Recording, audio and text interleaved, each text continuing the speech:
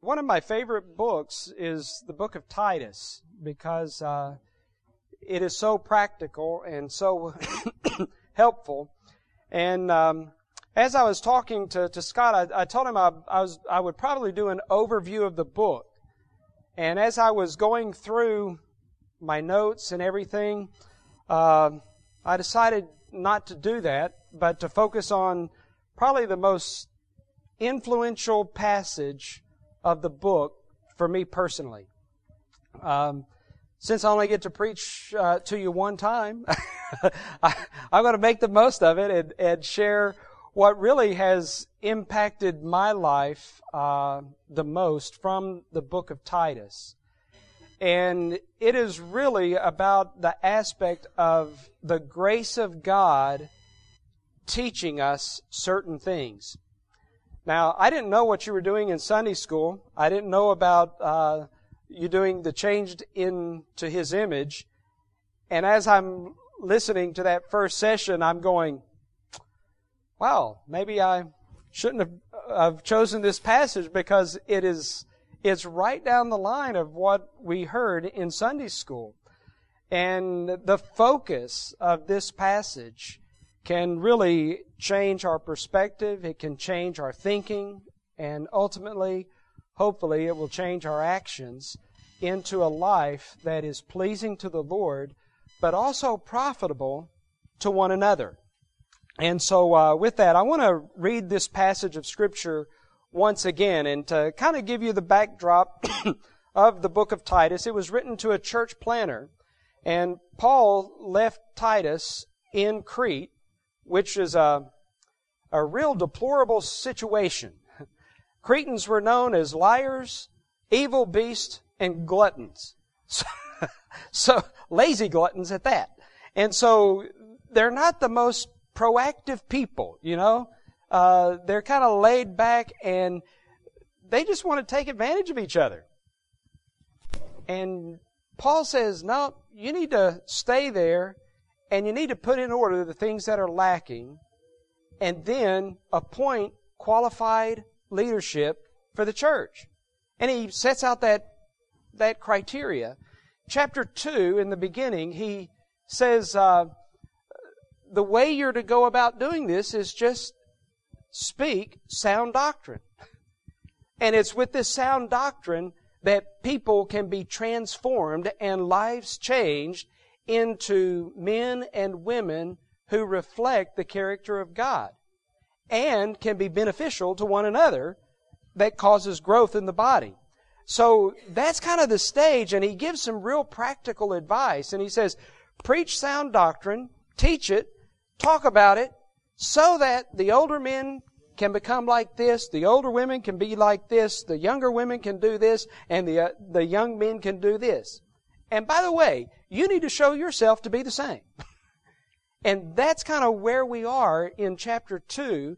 And then he gives some practical advice to servants or to bondservants, to employees, if you will, and says, be the right kind of employee. And the whole purpose of it all is so that we might adorn the doctrine of our great God and Savior, Jesus Christ. The whole reason is to reflect what Christ is really like in our workplace, in our home place, in the places where we play and just relax. We need to be reflecting Christ in all that we do. And when we come to chapter 11, it starts out with this little word for. He's given us the reason why we ought to live a Christ-like life. What's the reason? Why should we invest all this time and energy, blood, sweat, and tears to make changes in our life? Why? He tells us in this passage. He says, for the grace of God has appeared, bringing salvation to all people, training us to renounce ungodliness and worldly passions, and to live self-controlled, upright, and godly lives in the present age, waiting for our blessed hope, the appearing of the glory of our great God and Savior, Jesus Christ, who gave Himself for us to redeem us from all lawlessness and to purify for Himself a people for His own possession who are zealous for good works. Now, I like the New King James version of that, where it says to purify for Himself His own special people. I just like that idea of being special to God. And He redeemed us so that we wouldn't live lawlessly, but that we would live as though we were special to God. I just look at that and I just go, God's grace is truly amazing. And if we can get a handle on God's amazing grace, it can transform our lives. It can transform the way we think, the way we act, the way we feel. It will transform everything about our life. How we relate to one another. How we even relate to ourselves. How many of you ever beat up on yourself? I'm the world's worst at beating up myself. And woe is me, I feel like Eeyore a lot of the times, woe is me. I think I'm going to go eating some worms. Just really beat myself up. Then I come back to the grace of God. And I'm just blown away by His amazing grace. But His amazing grace teaches us certain things. I want you to realize the central theme of the book of Titus is in order to develop godly character in the midst of an ungodly world, we must put into practice the biblical truth we are learning. It's not enough to know the truth. We got to put the truth we know into practice. That's the only way that true biblical life change takes place. Is you got to put into practice what you're learning. It's no good if we don't practice it. We can have all the right answers, but if we don't put it into practice, what good is it? It's not. It's not good for anything. So, knowing the truth is not where it's at. It's practicing the truth. So, you'll see how this passage fits in to that overall theme of the book of Titus. In order to develop godly character in the midst of an ungodly world, we must put into practice the biblical truth we're learning. Now, the main theme of this particular passage, 11 down to verse 14, is that the grace of God teaches us that we have been blessed to be a blessing to others. He talks about being zealous for good works because of what the grace of God teaches us. We need to be reflecting Jesus Christ in all of our other relationships. That's what he's saying. When we talk about good works, God is the ultimate good, correct? So anything we do that reflects Him is a good work. Anything we do that reflects God is a good thing. That's a good work. And it's beneficial to other people. You look back in chapter 1, there were some, what we would call scallywags in Arkansas. Not very pleasant people. And it says that they were unfit for any good work. In other words, everything they did, it didn't have a desired effect because they were not seeking to reflect Jesus Christ. They were trying to put people under their thumb and say, if you don't believe the way I do, boom, there you have it. No grace, just law. And Paul is telling Titus, you need to understand grace if you're going to have an impact on people's lives. So the key thought here is that since God's grace teaches us that we have been blessed to be a blessing, then we should be zealous for good works. That is, those things that are in harmony with the character of God. We need to be zealous. In other words, we need to be eager, waiting, just with anticipation for an opportunity to reflect Christ. Do we get up that way? So often I get up, I have my quiet time, and man, I am ready to live for the Lord. And then I sit down at the breakfast table. And sometimes it's not even through breakfast that I blow it. And I'm going, wait a minute, I just had this wonderful time with the Lord. Now I'm in the real world, in my home. Why is it that I struggle? If it wasn't for people, I could really live the Christian life. But really, it's living the Christian life among each other that really makes the difference. And I tell you, I've prayed, I've worked, I've struggled, and a lot of times it's just realizing I'm trying too hard to do things in my own strength. And I really don't believe God's grace is sufficient to make up for my mistakes. And so I have to keep coming back to the grace of God. I mean, you ask my kids, they know I'm not perfect. You ask the people that attend our church, they know I'm not perfect. You ask my wife, she can point out where I'm not perfect, all right? I'm not perfect. I stand in need of the grace of God on a moment-by-moment basis. And if I can understand my need of grace, maybe it will help me be gracious to other people who are struggling with the same things. And so Paul's address to us here is very, very important. Really, there's two questions that he asks. I want to ask. Number one is, how does God's grace teach us? And then, what is it that God's grace teaches us? So the first thing, how does God's grace teach us? By giving us an example to follow. Notice, for the grace of God has appeared. In other words, He has appeared with a purpose. He has appeared so that He can demonstrate the grace of God, which brings salvation to all men. Not because man was worthy, but in that while they were still sinners, Christ died for them. You see grace? Not because they merited it, but because He just wanted to do it. That's just the kind of God He is. That's the kind of Savior we have. He longs to give and give and give and then give some more. That's really what grace is. It's just giving what people need in order to reflect God. That's what grace does. And Christ is the ultimate example.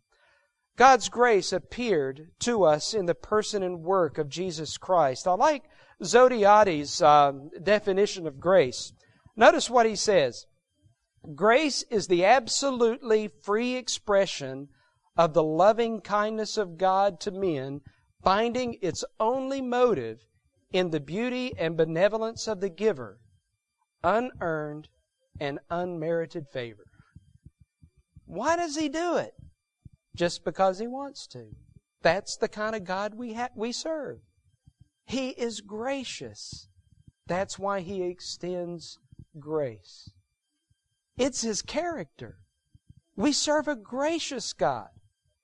The world in which we live, this ungodly world that we find ourselves in, they have a distorted view of God. How many of them think that God is actually a mean God? How many of you heard this question? If God is so loving and kind, then why does He allow so much suffering to happen to such good people? Have you heard that or something like that? What are they doing? They're saying God's really not good. He's actually mean because He lets bad things happen to good people. I find that very amusing because my Bible teaches that God's the one that's good and man is the one that's evil. My question is, why does God being righteous and just, allow such good things to happen to such rotten people? That's what I struggle with. The only answer that comes to my attention is because He's gracious. Just because He wants to. It's not because we earn it. It's not because we deserve it. It's just because God is gracious. And that's why we can praise His lovely name. Well, in the text, it says that the grace of God not only brings salvation, but notice, it trains us. This word training or teaching is used of activity directly toward the moral and spiritual nature and training of the child to influence conscience, will, and action. Now, there's two Greek words for teach. One has to do with, with what is taught, the content. All right? That's not the word here. The word here is for the influence of the teacher. All right? It's the impact that the teacher has on the student. Now, in the year 12, be like year 13 here, my last year of high school, I had a U.S. history teacher. And he was a black man, Afro-American individual. And he was a tough teacher. He would throw erasers at people that fell asleep in his class. And he would say, listen, my class is too important for you to go to sleep in. You can stand up in the back, but you're not going to go to sleep. And, after he threw a couple of erasers, people didn't sleep in his class anymore. It was amazing. He was tough. And he expected his students to learn. And he helped them as much as he could. Well, my locker was right outside of Mr. Hill's classroom. And I will never forget my senior year, almost towards the end, he would come out and he said, Scholarberry, I want you to, and I'm going, what? Scholarberry? I'm nowhere near scholar. But he put that in my mind that I was actually smarter than I thought I was. And he said, if you study, if you apply yourself, you could be on the honor roll. I didn't even know what an honor roll was. But he infused confidence in me. He let me know that he thought I could do it. He influenced me to give it a go. And when I went to university, I was on probation for the first 2 years. That proves that I was not a scholar. Then I met Laurie. And she taught me how to learn. She taught me how to study. One of the things while we were dating, we dated for 4 years, and she said, Barry, if we're going to see each other, we need to go to the library. And I said, well, what are we going to do there? She goes, study? I went, oh, what a novel idea. Yeah. And so she helped me learn how to study. And lo and behold, my last year of university, I was on the honor roll. Again, I didn't even know what an honor roll was. I'm going, where did that come from? It came from a teacher that infused confidence in me, but it also was helped and aided by someone who gave me some practical tips on how to study. And then I was able to achieve something that I never thought I could possibly achieve. The influence of the teacher is what's in view here. Now we could look at Genesis chapter 12 verses 1 and 3 where Abraham was blessed by God and God expected Abraham to be a blessing to others. And you chart the history of Abraham and you see how many blessings have come through Abraham and the nation of Israel. It is amazing how much they continue to bless the nations of the world through their study, through their inventions, through their achievements. But it hit me that Abraham, it says, was blessed by God, and that he would bless other nations. That in him, all the nations of the world would be blessed. And we know that ultimately that blessing is found in Jesus Christ. But I think the principle there is very clear. When we have been blessed, there is a purpose, there is an expectation associated with that blessing.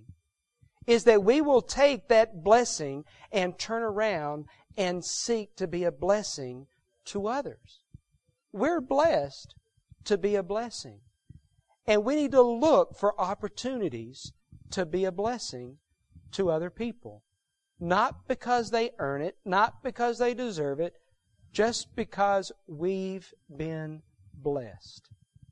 That's the reason. The expectation of God's grace, I put this in your notes, is that God expects the recipient of His grace to reflect His grace to others in their character, in their conduct, and in their conversation.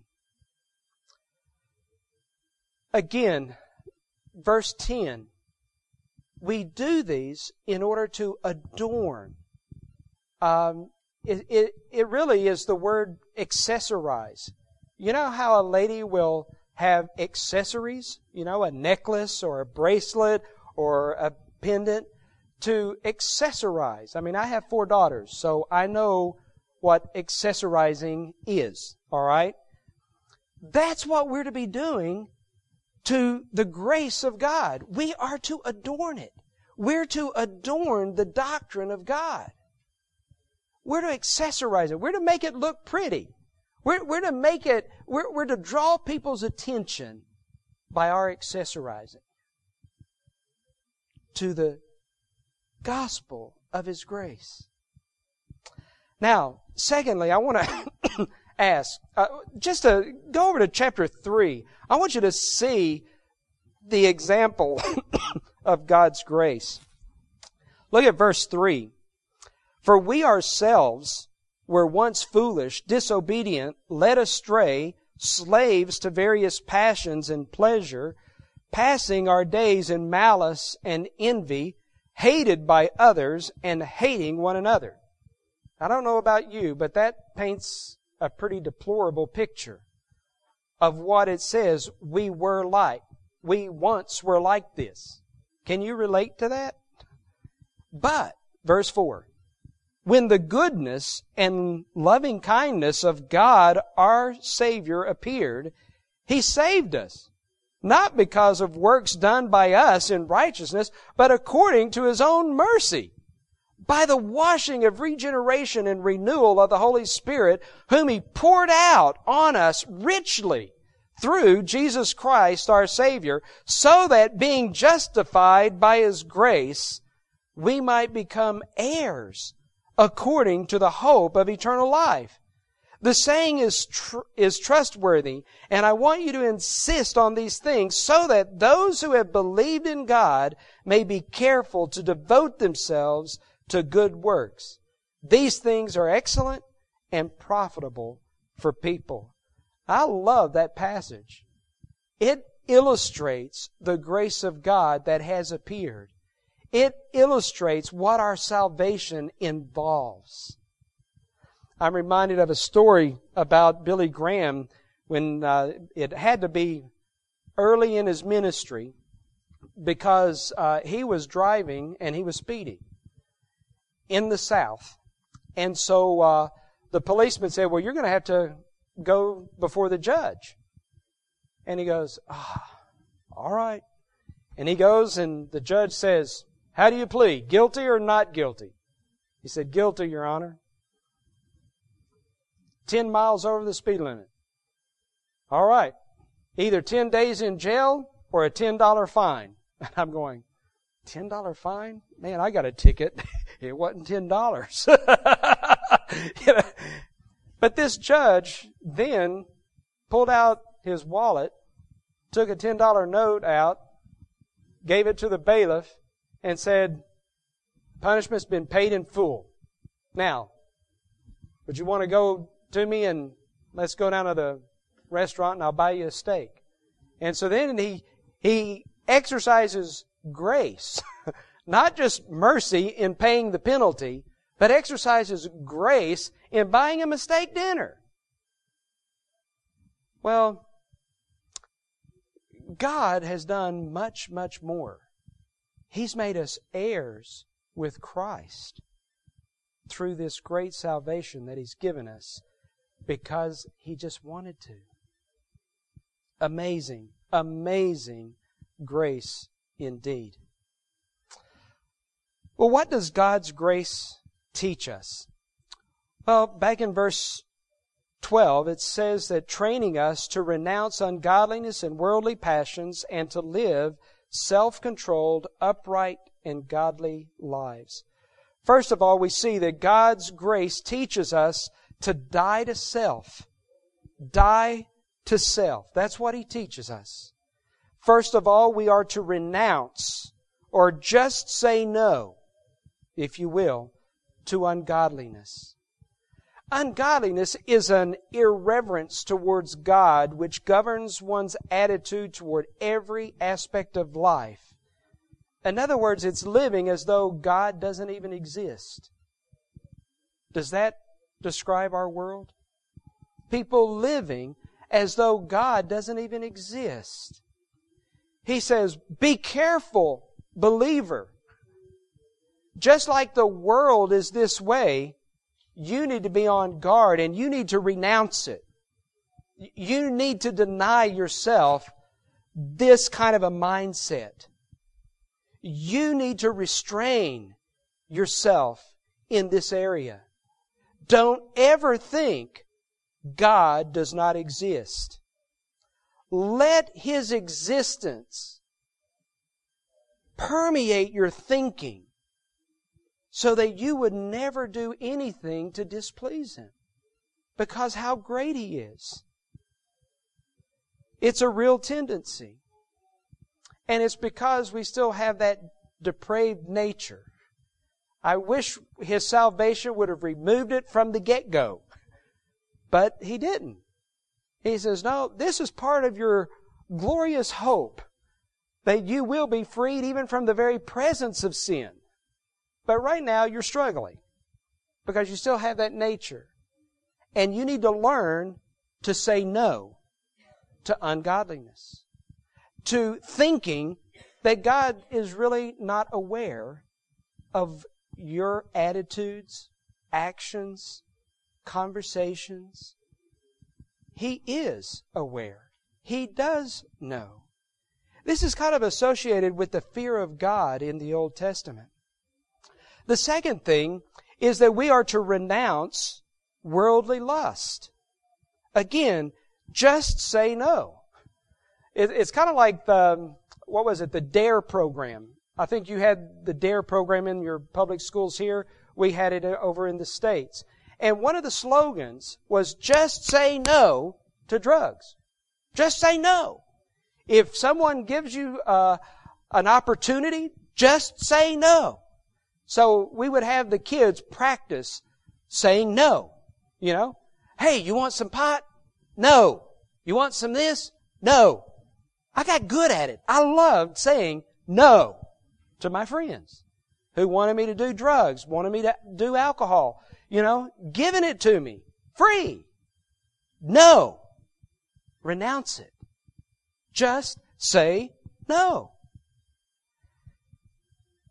This worldly lust is a longing or strong desire, especially for what is forbidden. If we're going to exercise what the grace of God is teaching us, we need to realize that we do have a gravity of depravity living within us. And it exercises us a gravitational pull to keep us walking in the flesh. And just like we learned in Sunday school, don't walk in the flesh, mortify the flesh. Renounce it. Don't give in to those self-centered desires. Renounce it. This is what the world is really like. They want to live estranged from God. They don't want God in their life because He makes them feel guilty. He makes them feel shameful. He produces fear because of the judgment. You know what? Shame, guilt, and fear are very good motivators. That's a good thing. But our world says, no. That gives you a poor self-image. No, it gives you a proper self-image. We have done things that we should feel ashamed of. We should feel guilt over. We should feel afraid. Because that's what sin does. And Paul's admonition is to restrain yourself. Renounce these things. Just say no. Now in that right column, I want you to realize that God's grace teaches us to put into practice the right restraints. The right restraints. We have to restrain ourselves. And that's what the grace of God teaches us to do. Now, the second thing that God's grace teaches us to do is to live for God. To die to self, but then to live for God. We are to live self-controlled lives. In other words, we're to, the grace of God teaches us to have the right thinking. So, the right restraints, but here we see we need to have the right thinking. This word self-controlled, in the New King James, it's translated soberly. We're to live soberly. Now, think about a drunk man. He's drunk. He's intoxicated. He wobbles when he walks. And sometimes he stumbles. He is off-balanced because he is inebriated. Here, Paul says, stay in the right mindset so you can be balanced. Don't go to extremes. Avoid extremes. Stay balanced. That's the concept. Self-controlled. Be balanced. Don't get out of balance. Don't go to extremes. If you do, you lean too far one way. You're liable to fall off. And then you're going to say, well, I tried it and it didn't work for me. Well, wait a minute. You tried one aspect and you went to an extreme and you fell over. Come back to God's Word. Find the balance and walk with that balanced perspective. Right thinking. But then we also see that God's grace teaches us to live upright lives or righteously. This is right actions. Thinking the right thoughts, but also doing the right thing. So we have the right restraints in place, we have the right thinking in order, and now we can then live right. We can have the right actions. This word upright refers to doing what is right from God's perspective. So do you see why we have to think the right thoughts? We have to know what God's thoughts are in order to live them out. So that's why we have to be men and women of the Word. But then thirdly, we see that we are to live godly lives. Need to understand what this word godly means. A lot of times we think it means actions, that we're reflecting God. And in a sense, it does end there. But it starts in a different place. It starts with that internal thinking, because godliness is a genuine reverence towards God which governs one's attitude toward every aspect of life. It is that reverential fear of God. It's not a fear that God's going to zap me if I get out of line. It's a fear of disappointing this God that I love. This God that has done so much for me. It is a fear that I might displease Him. That's the idea. Not that He's going to zap me over the head with a club. here we see that we're to have the right motives. The right motives, this reverential fear of God in our hearts. Solomon said that this fear of God was the beginning of wisdom. Later he says it's the beginning of knowledge. If you're going to get anything, get this. Fear God. Respect Him. Reverence Him in everything you do. Story is told of C.H. Spurgeon, where him and Joseph Parker had churches in London in the 19th century. And Spurgeon heard that in one of Parker's messages, he was commenting on the poor conditions of his orphanage. Well, the way it came to Spurgeon was that he was disparaging Spurgeon's orphanages and saying that they were just in deplorable state. He was just really trying to bring out how poor these orphans were and how they needed help. But it got misconstrued. And so when Spurgeon heard that, well, he actually mentioned Joseph Parker in a message in a disparaging way, saying, what do you think you are?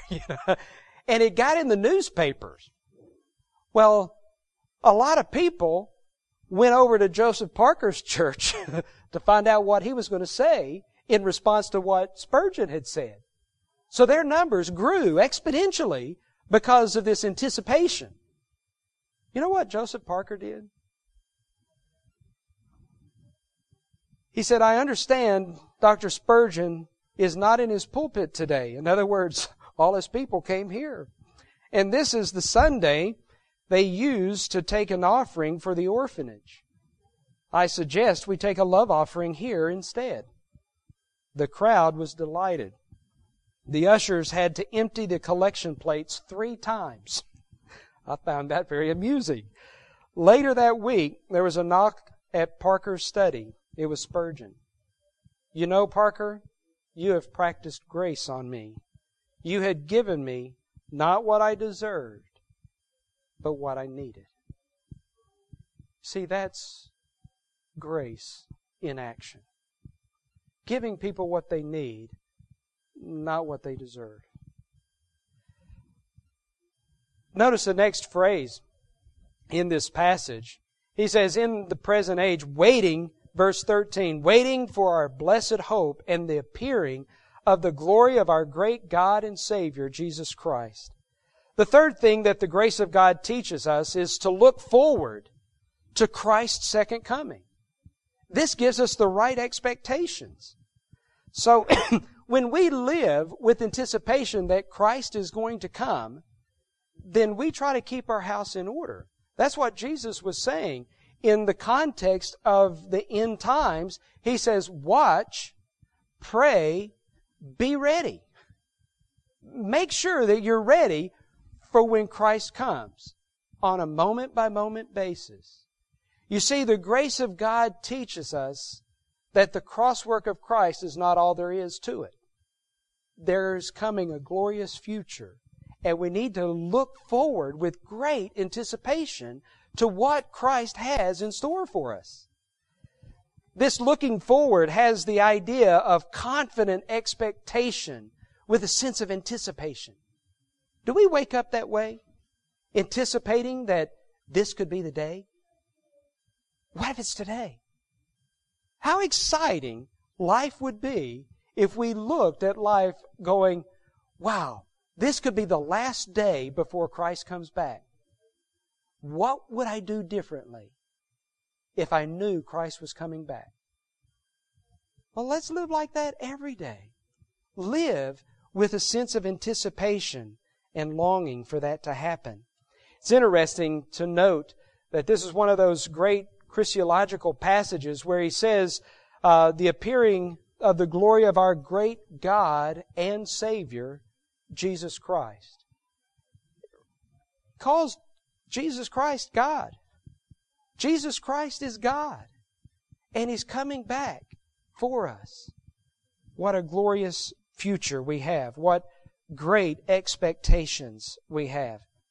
And then finally, we see that God's grace teaches us to look backwards to Christ's cross work.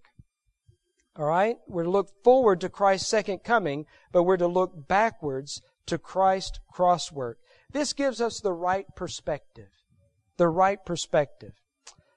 First of all, Jesus Christ gave Himself for us. He had a twofold purpose in doing this. First of all, it was to redeem us from all lawlessness. To redeem us from all lawlessness. This idea of redeem has to do with paying a ransom. He paid the price that we couldn't pay because our sin debt was too costly. The wages of sin is death, right? We die because of our sins. He died for our sins, to deliver us from our sins.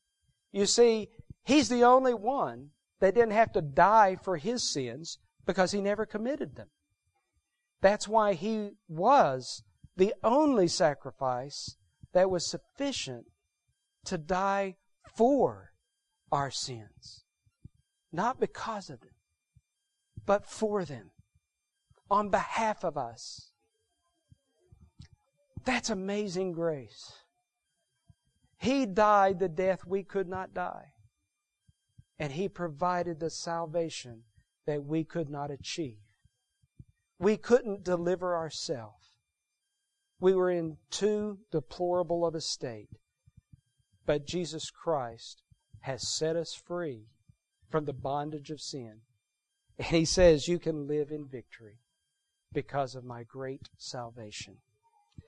The second thing is not only did He give Himself for us to redeem us, but also to purify for Himself His own special people. A people of His own possession. A special people. To purify means to cleanse from the pollution and guilt of sin. In other words, He didn't just release us from the bondage of sin. He says, now that I've released you, I'm going to clean you up. I'm going to scrub you up. I'm going to make you shiny and clean.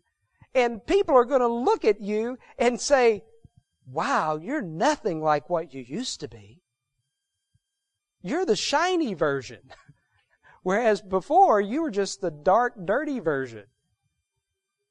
That's God's amazing grace. And God's grace teaches us to look back, remember what it cost in order to redeem you and to purify you.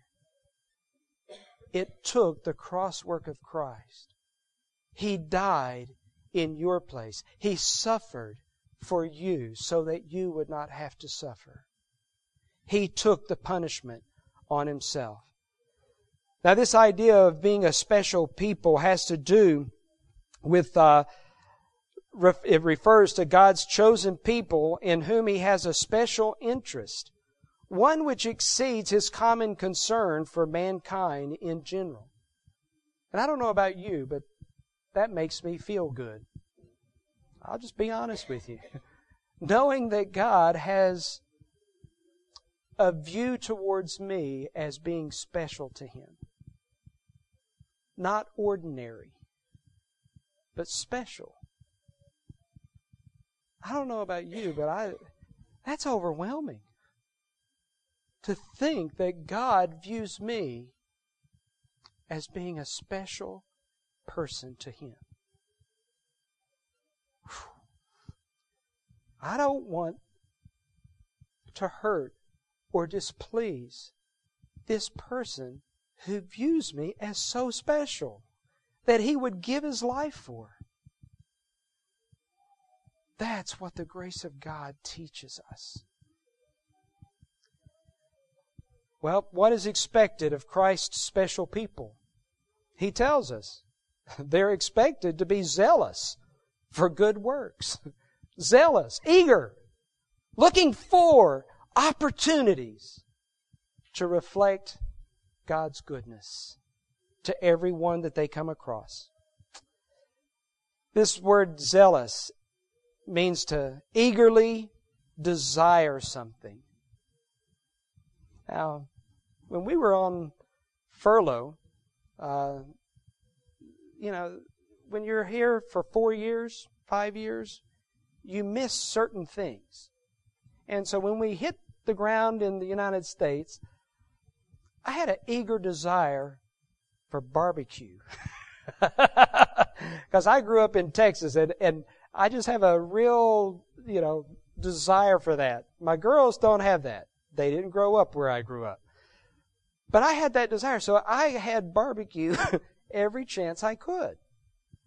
We had some special restaurants we wanted to go to. We were zealous to go there because we missed it. We were looking for those opportunities. We even had a book that it was called Next Exit. And as we're going down the motorway, I would say, Laurie, can you check and see if there's a Cracker Barrel at the next exit? And so she would say, well, exit 54. So we would stop at Cracker Barrel because we were zealous to go there. We were anticipating, we were longing for it. We had a desire to do it.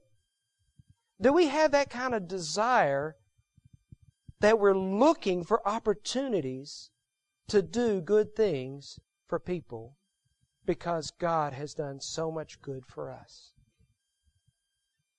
That's what being blessed to be a blessing really looks like. Again, these good works are anything that's in harmony with the character of God. Look over at chapter 3 and verse 14. I want to close with this. In verse 14, he says, and let our people learn. Okay? So this is a process. Learn. To devote themselves. In other words, here's your purpose for living. Okay? Devote themselves to good works so as to help cases of urgent need and not be unfruitful. Look for opportunities to do good. To exercise the grace of God because the grace of God has been given to you. So in conclusion, we see that since God's grace teaches us to die to self, to live for God, to look forward to Christ's second coming, and to look back to the crosswork of Christ, we should be motivated to graciously step out in faith and do good works. Remember, in the Christian life, good works flow out of a personal, progressive relationship with Christ. Good works are a reflection of an inward work of God that has taken place in the life of a believer that has changed his life forever. So when someone does a good work, all we can truly say is, praise God from whom all blessings flow. God's grace teaches us that we have been blessed to be a blessing to other people. So as we leave today, be gracious in everything you do, to everyone you meet.